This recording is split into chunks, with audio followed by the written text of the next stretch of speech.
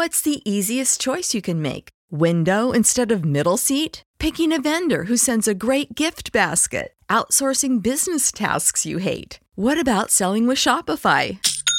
Whether you're selling a little or a lot, Shopify helps you do your thing, however you cha-ching. Shopify is the global commerce platform that helps you sell at every stage of your business. From the launch your online shop stage to the first real-life store stage, all the way to the did we just hit a million orders stage. Shopify's there to help you grow. Whether you're selling scented soap or offering outdoor outfits, Shopify helps you sell. Wherever and whatever you're selling, Shopify's got you covered. Sign up for a $1 per month trial period at shopify.com/try. Go to shopify.com/try now to grow your business, no matter what stage you're in. Shopify.com/try.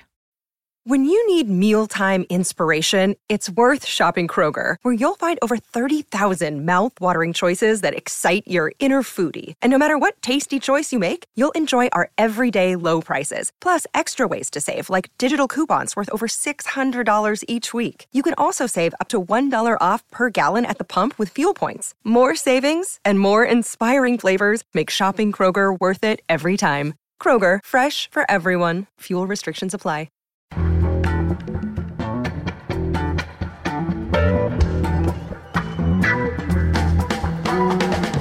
This is Start Making Sense, the weekly podcast of The Nation magazine, and I'm John Wiener. Last month was the 50th anniversary of Americans walking on the moon, an anniversary loved by the mainstream media that was not celebrated by the left. What is it about the left and the space program? For comment, we turn to D.D. Guttenplan. He's editor of The Nation and author most recently of the book, The Next Republic, The Rise of a New Radical Majority. Don, welcome back. Great to be back, John. Well, The Nation wrote about the moon landing back when it happened in the summer of 1969, 50 years ago. What did the magazine say? Well, we said two things, neither of which will surprise your listeners. We thought that the money would be better spent here on Earth, and somewhat surprisingly to me, because it was quite a bit ahead of our time in this, we pointed out that although all the commentators on TV were talking about the blackness of space, all the faces you saw on the screen from Houston and elsewhere were white. So that was our contemporary response to the space program, at least as a magazine. Well, that's, certainly what I thought at the time is what you're describing the magazine said. This was an attempt to make America look great and distract people from the crimes we were committing in Vietnam and in our inner cities. What did you think 50 years ago? Well, this is maybe where we come into a bit of a generational divide, because 50 years ago, which means I am old enough to have been alive 50 years ago, I just come back from a Boy Scout camping trip, and I was completely in love with the space program, and I guess I never completely lost that sense of awe and amazement. I mean, my parents had to be prevailed upon to wake me up to watch Neil Armstrong set his foot down that ladder on the moon, but they did, and I'm still eternally grateful. I should maybe also confess, and this isn't something that probably the last editor of The Nation would say, that it was one of the sadder days in my life when I realized that having to wear glasses meant I could never become an astronaut, which was my career ambition, at least until the age of 12 or 13. And I guess when I saw our coverage this time, and I have to say I don't always blow my own horn on this program, but it was my idea that we should have some graphic comment on the anniversary of the news landing, and Robert Best, our wonderful design director, found someone who had Peter Cooper, the cartoonist, who sent in this wonderful cartoon of Trump on the moon, which allowed me to write one of my favorite recent headlines, which was "To the Moon," which again, for readers of a certain age, will conjure up Jackie Gleason's voice and perhaps his hand making a fist. And I thought that was the best rationale we could come up with now for reviving the space program, is if they would promise to put Trump on the first rocket and maybe leave him there. I was trying to get at something a little deeper, which I think is a long-term gripe of mine, which is what I call eat your spinach socialism. And it's simply the idea that, if you're on the left, then it's all about the greater good, and there's always has to be a consciousness of all the evil that we're doing all the time, and that there's no space in our lives, because we're not allowed to have space in our lives for simple awe. Now, of course, putting a man or a person on the moon is not simple awe, because that involves a lot of economic and other policy decisions, and I think it's perfectly right that the nation noticed them in 1969 and continues to point them out. But I also think that we can do both. That we can, this is in fact the richest country in the history of the world, and we could give everybody decent health care and a decent pension and a decent standard of living and free pre-kindergarten and college education at public universities, and still explore space, because we're humans and we have the urge to explore. And I guess I wanted to push back a little bit against the kind of orthodoxy on the left that says, oh, no, that's not for us. Well, just looking at the money in the mobilization that went into the moonshot, the nation argued then that it was a question of priorities. This was the orthodox objection. The money should have been spent on the inner cities. That was the summer, let me just remind our listeners, when especially in Detroit and Newark, there were massive riots and rebellions that really destroyed the inner cities there. They showed the desperation and rage that prevailed in northern urban black ghettos. Shouldn't we ask the same question about priorities today?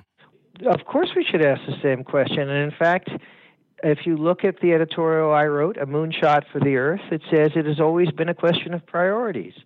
And indeed, we should ask the question of priorities, and I urge us to answer it by making the Green New Deal this generation's moonshot. In other words, by making the conversion to a post-petroleum economy an undertaking every bit as ambitious, not just as ambitious economically, although I think we do need to spend money on that order of magnitude at least, but also as ambitious intellectually and emotionally, and even if you want to go there, spiritually.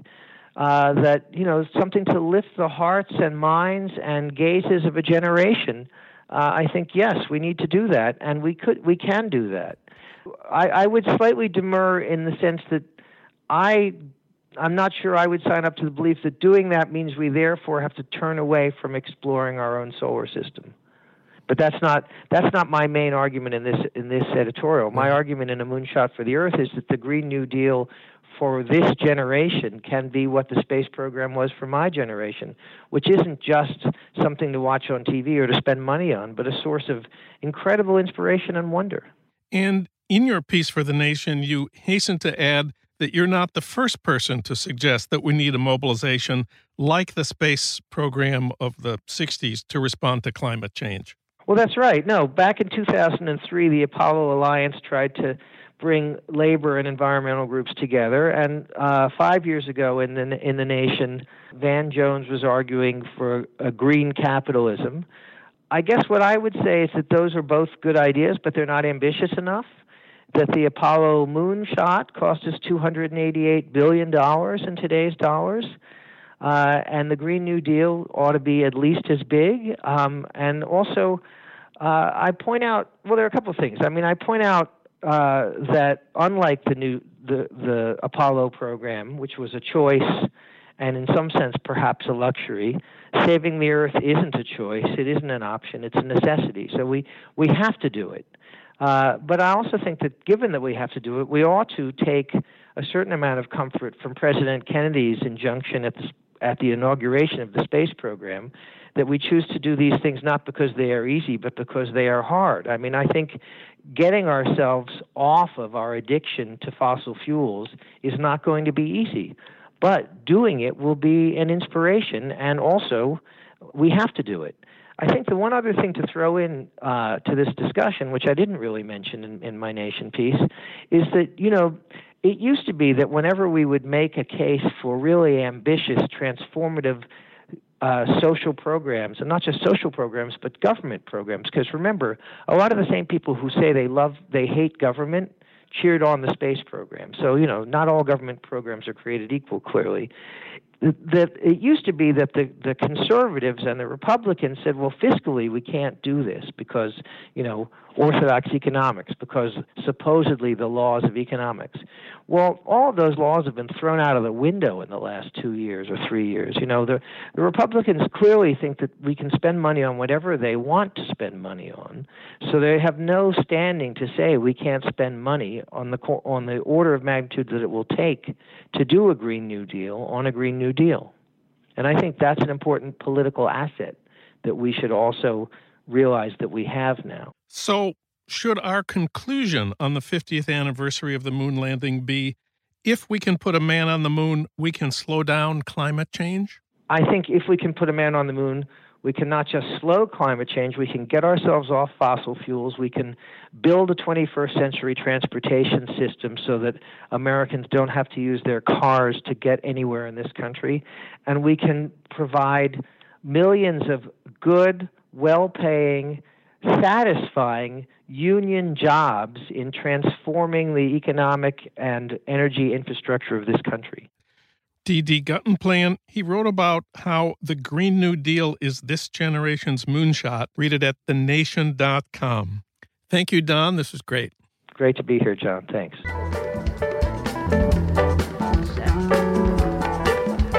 You've been listening to Start Making Sense, the weekly podcast of The Nation magazine. You can hear more interviews like this one at thenation.com, and you can subscribe to Start Making Sense at iTunes Podcasts, Pocket Casts, Stitcher, or wherever you get your podcasts. I'm John Wiener. Thanks for listening.